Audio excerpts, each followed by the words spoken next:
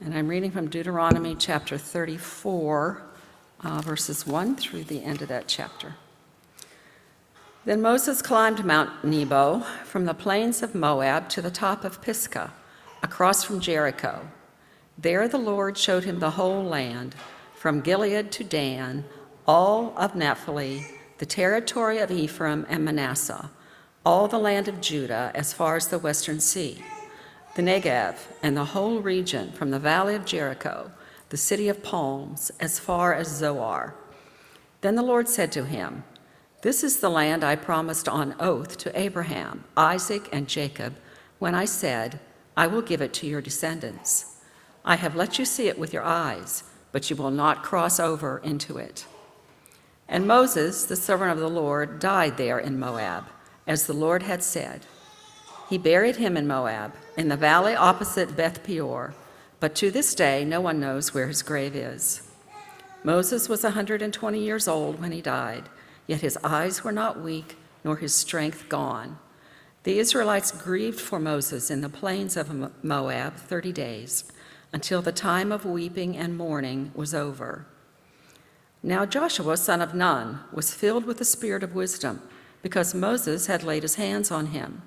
So the Israelites listened to him and did what the Lord had commanded Moses. Since then, no prophet has risen in Israel like Moses, whom the Lord knew face to face, who did all those miraculous signs and wonders the Lord sent him to do in Egypt, to Pharaoh and to all his officials and to his whole land. For no one has ever shown the mighty power or performed the awesome deeds that Moses did in the sight of all Israel. This is the word of the Lord. Thanks be to God indeed. So as we come to the end of our series, this is the final sermon in the series of Moses' dialogues with God. And in a sense, it's an epitaph sermon. And it should trigger in us to reflect a little bit on our lives and how they will get summed up in one day. What will be written on our tombstone? How would we sum up our life in one sentence? Think about it. If you have one sentence to sum up the most significant descriptor for your life, what would it be? And some people think for Moses that it's verse 12. It's the first thing that's said about him after his death is recorded. And that is, let me read it to you. "For no one has ever shown the mighty power or performed the awesome deeds that Moses did in the sight of Israel." But I don't think this is what Moses would want to choose as an epitaph. We'll come back to that. But I do want you to keep that in mind, that description of Moses, as we think about the Moses that we met at the beginning of the series. The timid Moses, who was called over to the burning bush. And when God gave him a calling, when God put him on mission, Moses' response was, "Who am I? I don't have this. I'm not capable of doing this." And if you remember that sermon that Kyle preached, you remember that God's answer was, "Wrong question, Moses. You should be asking, 'Who am I?'" And God begins to answer that question, first in that sermon, but really over the 40-year period between that call at the burning bush to Moses' recorded death at the end of Deuteronomy, God has been answering that question, "Who am I?" God has been revealing himself more and more significantly to Moses. So for Moses, that was a 40-year journey. For us, it was an 8-week journey. And we've looked at many of the highlights and lowlights as God has revealed himself to Moses on mission. And I want to keep saying that, Moses on mission. We've looked at Moses' moods, his time when he was angry with God, frustrated with the people, frustrated with God, excited, fearful. We saw that on mission, his life was not always straightforward or easy, not always with positive emotion, not always with negative emotion. It was a mixed bag of emotions processed with God in dialogue on mission. On mission through dialogue, responding to God's call through prayer. Now, we looked at those dialogues again and again and again, and we'll see that they weren't prayers, random prayers of intercession. He didn't look around and say, I wonder who's hurting today. Look at the Moabites over there. And they weren't random prayers of supplication. What would I like? I know. I'd like a new car, whatever. They weren't random prayers of supplication. And they weren't random prayers of thanksgiving either. He wasn't like, thanks for the pillar, thanks for the... Now, I'm not saying that they weren't prayers of intercession. They weren't prayers of supplication. They weren't prayers of thanksgiving. They were. Many of the times they were. But these are wrestling prayers of mission. They were always related to how he saw his role and his place and his calling on mission. So we're reminded through this that calling has two parts. We are called out of and we're called into. And the point being, and I think this is the point that Lissy was making in the call to worship this morning, it's not about wanting a little bit more or an add-on. God wants all of us, the whole of us.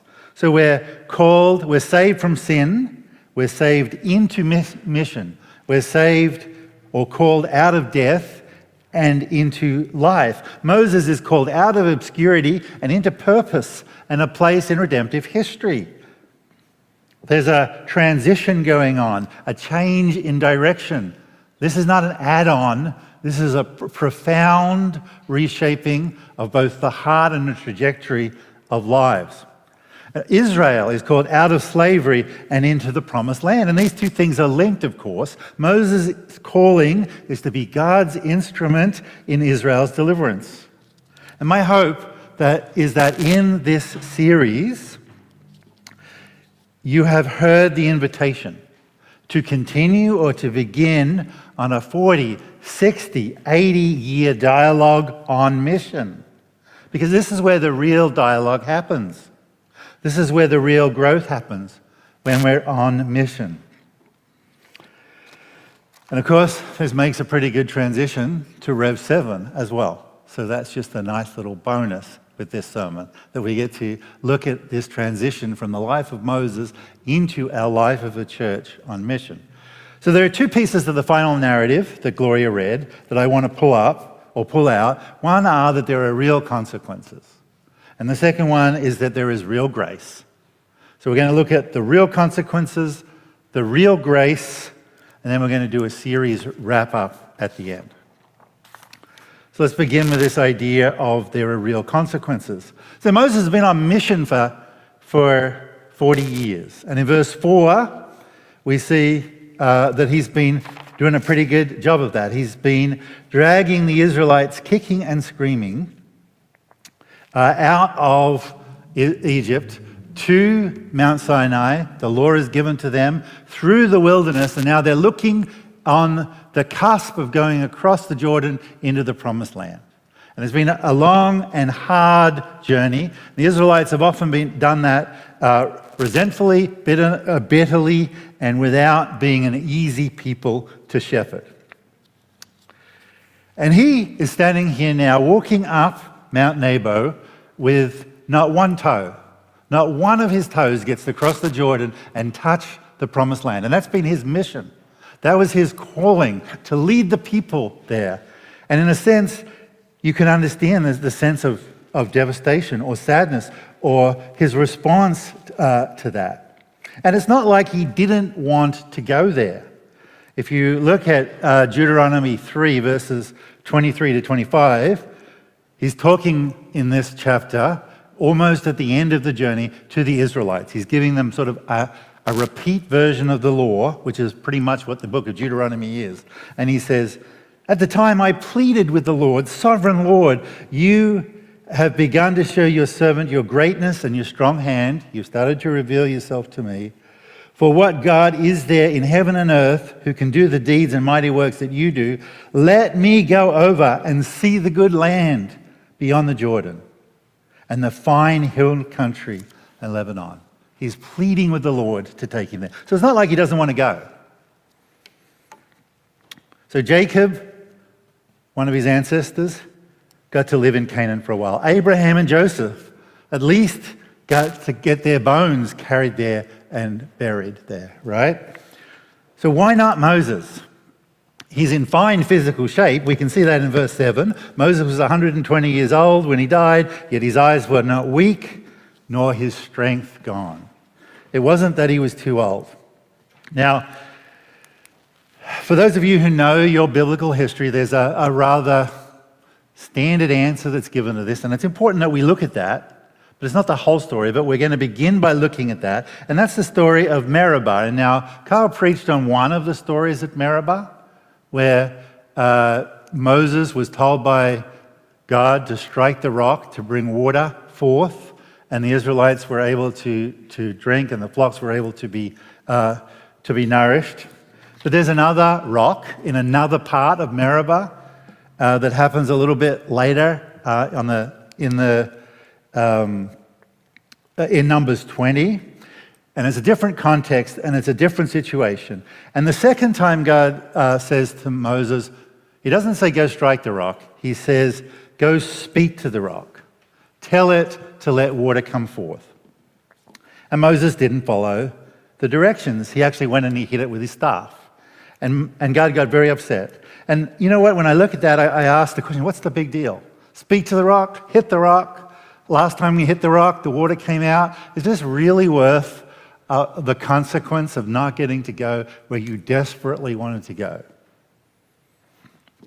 Now, people have done a lot of work. Scholars have tried very hard to come up with good reasons to make this into a big deal. Some of them are more convincing than others.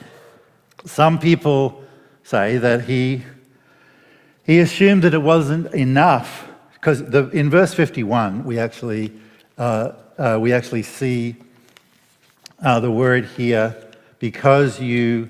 Let me read it. 50. Because this is in 51. In Deuteronomy 32, a couple of chapters early, Deuteronomy 32:51, he's saying that you won't. On that same day, the Lord told Moses, "Go up into the Abram range to the Mount Nebo in Moab, across the Jericho, to view Canaan, the land I'm giving the Israelites as their own possession. There on this mountain," so he's sort of predicting what we read about. "There on the mountain that you have climbed, you will die and be gathered to your people, just as your brother Aaron died on Mount Hor and was gathered to his people. This is because both of you broke faith with me in the presence of the Israelites at the water of Meribah, the second time, Meribah Kadesh, in the desert of Zin, and because you did not uphold my holiness among the Israelites. Therefore you will only see the land from a distance, you will not enter the land that I am giving the people of Israel." And then it says here this word, broke faith. That judgment that's coming from God, broke faith, is the same word in Hebrew as adultery. Moses is being accused of committing adultery. For God, this was a big deal. There's something that's going on here. And one of the assumptions is that he didn't trust God enough, that he didn't have enough faith that speaking to it would be enough, that he needed to hit it somehow with the rock. And so instead of going back to what God had told him, he went back to what had historically worked. And so he wasn't connecting to God at the time, but connecting to some sort of distant concept. So that's one argument that scholars used. I don't know how convincing that is. Moses assumed, this is another argument, that his staff had some kind of magic power. And so he was hitting the rock because he thought the staff had the power. And it specifically says in the text, if you read Numbers 20, to show that I am holy. And so some scholars think that he's sort of implying that the staff is what does the thing, not God's holiness, which is bringing about the water. Another argument that people use is that the staff actually represents Moses' holiness. And so he's sort of usurping God's position. And he's saying, no, it's me. It's me and my authority, not his holiness, his authority. The staff is a representation of authority or power. And so Moses is saying it's my power, my authority, which is doing this. Other people argue, and this is something that Kyle brought out in the text, that the rock represents Christ. And we see that from texts in the New Testament. And you can't hit the rock twice. That judgment of the staff can only happen once. Now, I can tell you that I don't really think any of them make a lot of sense. They're very good efforts by theologians to come up with an answer, to give us a why. We don't know other than that God said don't do it. Or God said to do this and he did something else. And I tell you, it's not super satisfying. It's not satisfying to me. I would really like a better answer as to why this was a big deal. But there's an application just in the fact that I would like a better answer. And the application is to Christian ethics. Why does God say shouldn't come before obey? Right? It should be listen, obey, and perhaps out of curiosity ask why. But we shouldn't be saying, doesn't make sense to me, therefore I might go down a different path. Now, this is something that needs to apply to especially young people thinking about these things, but for us as well as adults. There are very clear instructions about how to prioritize our finances. For younger people, it's probably more about clear instructions about how to live with sexual ethics, right? These things don't always make sense to us. We might wonder or question why. And the truth is, it's enough to say because God said so. Now, we have to be careful because we really need to make sure God said so, otherwise we're going to end up on a crusade, right? Which is not obviously listening to God. So we do really need to listen to God before we obey him. But we also need to obey him, otherwise we become a wayward, saltless church. And sometimes the way we want to obey is that we want to force everybody out there to obey what we think God says, rather than turning that obedience inwards on ourselves and holding ourselves accountable as a church. So we need to begin not by asking why. Maybe we can ask God in the coming kingdom, but we need to learn that the answer is first listen, then obey, and be curious about why, but maybe be okay not knowing why. So Moses doesn't get to see his on-mission calling go to completion. Right? He sees the land, but he's not the one to lead the people into it. Why not? Because he broke faith. Because he was idolatrous in some way. He loved other gods besides Yahweh. He built his own kingdom rather than God's kingdom, and he missed out on some of the joy of mission. And when you break faith, when you're adulterous, when you break mission, you're outside the joy of mission. And this may sound obvious, right? You break from being on mission, you don't experience the joy of mission. But it's a little deeper than that. Life is supposed to be a kingdom-building activity. And you know what my experience is for most of us? It is. The question isn't, are we building a kingdom? The question is, which kingdom are we building? And Christians, in my experience, and I count myself in this, of course, is that we're pretty good at overloading for mission. We're pretty good at saying there are two kingdoms, and there's my kingdom, and I want to participate in God's kingdom. So I'm going to keep building my kingdom, but I'm going to find all these little places that I can add on and be more faithful in committing to God's kingdom. What we're not so good at is removing the first kingdom. That's not the wrestling that we want to do. We've got all of these ideas about who we should be, what we should be, how we will be significant. What if Moses had turned around and said, you know what? My definition of being significant is being a shepherd in Midian. I really don't like this idea of going back to Egypt. That sounds fraught with anxiety, full of danger. I don't think the people are going to believe me anyway. And then the interesting thing, God didn't even tell him the rest of the story at that point. That was enough for Moses to be scared. And so we're in the same place. What does it mean to wrestle with God? Not just to add on, not just to find ways of expressing faithfulness, but to genuinely orient our lives towards building the kingdom of God, which means uprooting all the ways that we're holding on to building our own kingdom and being willing to give them up. We're not good at removing the first kingdom, the kingdom our own kingdoms because that's not the type of wrestling we want to do with God. But there are consequences. We miss out on the joy of missing. We miss out on being part of eternal meaning. And I wonder how much I've missed out on already. And there's a place here for lament, but also a place for encouragement. What do I really want? Do I want to be part of the story of redemptive history in the most full and complete way that I can possibly be? Do I want to keep working at orienting my life around building God's kingdom? Am I willing to do more than just add on to my existing kingdom, pieces of God's kingdom? Or am I really willing to go deep and really focus on what God is really calling me to do? Am I willing to listen and obey and perhaps ask why a little later? Lament, repent, and go. There are real consequences, so I encourage you, lament, repent, and go. But there's also real grace, and this is really the good news. Moses climbed Mount Nebo. God showed Moses the whole land of Canaan. And from the top of Mount Nebo, Moses finally gets to see the land flowing with milk and honey that God has promised his ancestors, but he'll never enter.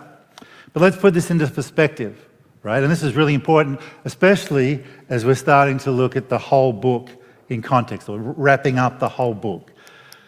There's a big metaphor that runs all the way through this story, right? And it's an important metaphor for us to see. The Hebrews are freed from slavery. They become God's people with the Mosaic covenant at Mount Sinai. I will be your people. I will be your God. You will be my people. That covenant is mediated by Moses. They walk on a refining journey through the wilderness, and they enter into the promised land. Now, it's a real story. When I say it's a metaphor, I'm not saying it's not historically what actually happened. But it's, in effect, the Old Testament's version of Pilgrim's Progress. This is, we are supposed to see, Hebrews were freed from slavery, from Pharaoh. We are freed from sin. The people become God's people with the Mosaic covenant. We become God's people through the new covenant, the work of Christ on the cross. Their covenant was mediated by Moses, our covenant mediated, or the new covenant mediated by Jesus. They walk on a refining journey through the wilderness. We walk on a refining journey through our lives of faith. A journey, the fancy word for that is just we're sanctified as we walk. They enter into the promised land. We enter into the coming kingdom of God. There's a sense that we're glorified when we finally get into the presence of God. Now, this metaphor is a great metaphor for the Christian life. It's also a real historic story, but we're supposed to see the connection. But it is just a metaphor, and it has places in it where it breaks out of the metaphor. In our text, we're seeing a really personal moment between God and Moses that transcends the metaphor.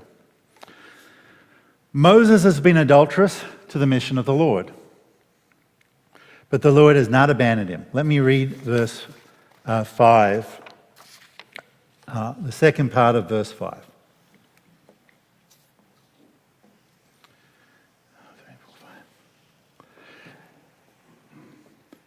And Moses, the servant of the Lord, had died there in Moab, as the Lord had said. He buried him in Moab. So Moses, even in his death, is one-on-one with God, in the presence of God, seeing that God's faithful promises to his people will come to fruition. He is actually literally visually seeing the promises laid out before him. Then he's died, and God takes the trouble to bury him. It's incredibly intimate and personal. We don't even know where the grave is, because this really is a moment between Moses and God. The Lord has not abandoned him. Moses also will enter the promised land, right? He won't enter the metaphorical representation of the promised land. He won't enter Canaan, but he will enter the coming kingdom of God. He will be there. His failure will be wiped away. His mission failure will be wiped away. He will be there on Judgment Day, and he will be there in the coming kingdom. So in a sense, in this world, there are consequences. His mission got a little derailed in places. His infidelity and his faithfulness caused some disruption to what he experienced in terms of mission joy. But if we take a step back and we look at the big picture here, the redemption through Christ on the cross applies to Moses. And Moses will enter the promised land. And ultimately, if you ask Moses, what do you want? Canaan or the coming kingdom of God? I know which one Moses would have said. Right? In fact, in a sense, he's already starting to see that because he sees the face of God. So we too will be there in the coming kingdom with Moses. And our failure, our mission failure too, can be wiped away. And so given this, we could ask the question, why even bother with being on mission? Why bother with being on mission? Why bother with all this struggle? Why bother with reorienting our lives? Why bother with prioritizing the kingdom of God? Why not just do our little bits with our own kingdoms and put a little bit of dressing on the top of that?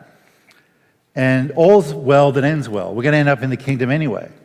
Well, let me read this passage again, or pieces of this passage again, and let's look at who the active voice is in Deuteronomy 34.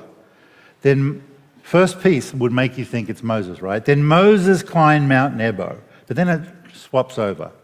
The Lord showed him the whole land. Then the Lord said to him, "This is the land I promised Abraham, Isaac." Then the Moses servant of the land of the Lord died, and you think, oh, maybe he did something, he died. And now, as the Lord had said he would, and the Lord buried him. So we're seeing again and again through this, and we jump down to verse 10. Since then, no prophet has risen in Israel like Moses, whom the Lord knew face to face. And the ironic thing about this is it's often presented the other way around. And there's truth to the other way around, that Moses knew God face to face. But in this text, it says, God knew Moses face to face. So Deuteronomy 34 is not stressing Israel's leader, Moses' knowledge of the Lord. It's emphasizing God's knowledge, personal knowledge, intimate knowledge, fellowship with Moses. So Moses originally asked a question, remember? Who am I to be on mission with you, God? I'm, at the burning bush. Remember that question? God said, wrong question, you should be asking, who am I? We see that God is finally answering that first question. Who am I? You're the one I know face to face. That's Yahweh's answer to Moses. You're the one I know face to face. Finally, Moses is fully defined. You're the one I know face to face. And I think actually this is what Moses would have wanted on his epitaph. Verse 10b. Moses, whom the Lord knew face to face. And would you like that on your epitaph? I think I would like that on my epitaph. And here's the deal, right? John 14, verses 8 to 9, there's a little discussion with the disciples. Lord, show us the Father, and that will be enough for us. And Jesus answered, don't you know, Philip, even after I've been among you such a long time, anyone who has seen me has seen the Father. How can you say, show us the Father? In seeing Jesus Christ, whether in person or through the scriptures, we see the Father face to face. So let me say that again. In seeing Jesus Christ, either in person or through the scriptures, we see the face of God. We are face to face with God. Prayer dialogue through scripture on mission. Listen and obey. It's his face that draws us into mission. You want to know why? It's not because of any sort of consequence, or it's not any sort of fear or not fear of consequence. It's his face that draws us into mission. So let's wrap up the series. Let's spend a little bit of time looking at the big picture. We said that there's a metaphor that Moses is the covenant mediator, foreshadowing. In this metaphor, Moses is the covenant mediator. He's the one that mediates the covenant between God and the people. And he's foreshadowing the role of Christ in doing it. But there's more to this foreshadowing than just a mediation role. We know about Moses' infidelity at Meribah. And I hinted to this before, there's a lot more to the story than just his infidelity. And that comes out in the text. I read to you Deuteronomy chapter 3, verses 23 to 25, where he's begging to go into the land, the promised land. And God says, we're not doing that. And he's telling the people that God told him, you're not going in there. And then in verse 26, which I didn't read to you, he gives them the reason. He says, but because of you, the Lord, because of you, and this is Moses talking to Israel, but because of you, the Lord was angry with me and would not listen to me. That's enough, the Lord said, do not speak any more about the matter. So there's something here about Moses not just standing between as a covenant mediator, but he's also standing in the place of Israel. Some of the judgment on Israel is also being put onto Moses. So we see then there's these aspects of Moses that we really need to wrap our head around. As a prophet, he's speaking for Israel to God and for God to the people. So he has that prophetic role. Now, I would also argue that he has a kingly role. Now, you might say, king? We didn't even have kings at this time. And no, we didn't. But he was a vassal leader. He took over the true role of king in the sense that he represented God to the people in leadership as well as with the voice of God. So he was blessed with capacity and equipped by God to lead. Now, in our context, almost all of us are blessed with capacity.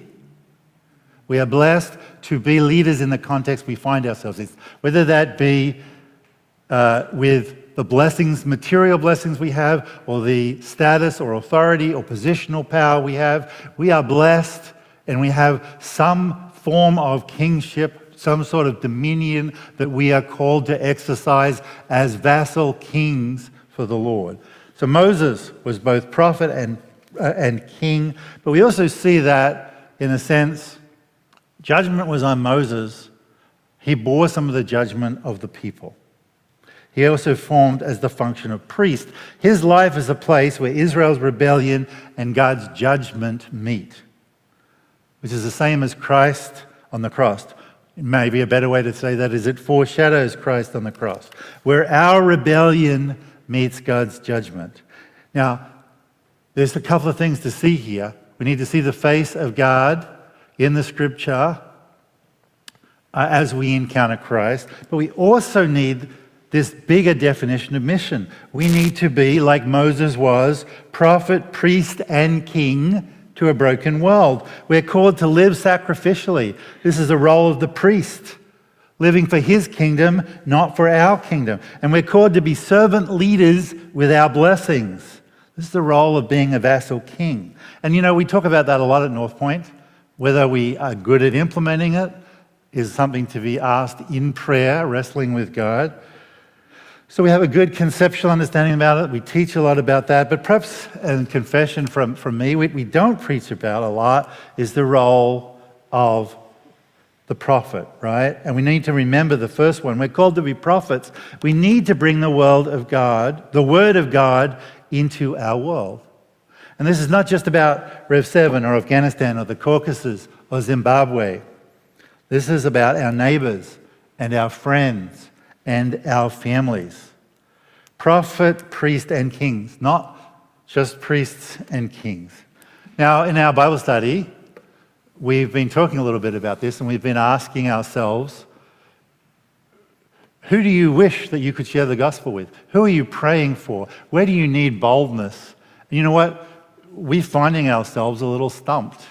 I mean, it's a scary and sad thing to say that we can come up with 2 or 3 people and we can maybe pray for them, or we can't come up with anybody. And you know what? There's no judgment or condemnation in that, but there's at least the prayer for God to put some people on our hearts to pray for opportunities to share the gospel with, to be bold, to be prophetic, to speak the word of God into the world. So I'm encouraging you now to take this call incredibly intentionally, incredibly personally. Feel the conviction of God. And if you don't feel the conviction of God, pray for the conviction of God. Pray to be on mission, not just as king, in terms of how you use your blessing and your gifts in this world, not just as priest, living sacrificially, but also as prophet, bringing the word of God into the world with boldness and conviction. And pray for that. Pray to adopt that role of prophet. Pray in your Bible studies. Pray in your families. Pray at the dinner table. Pray at night before you go to bed. In a sense, bring your prayer life on mission in this prophetic domain of the missions world. I think the really big point about the story of Moses not making it into the promised land, is there's only one prophet who is righteous enough to walk his people into the promised land. And it's not me, and it's not you, and it's not Moses. It's Jesus Christ. And when you see his face, you see God's face. And we need to be looking at that face in prayer dialogue through Scripture on mission. I'm going to say that again because it sort of, I hope, sums up the whole series. There's only one prophet who is righteous enough to walk his people into the promised land. And it's not me, and it's not you, it's not Moses, it's Jesus. His face shows us God's face, and we need to be looking for it in prayer dialogue through Scripture on mission. Let's pray.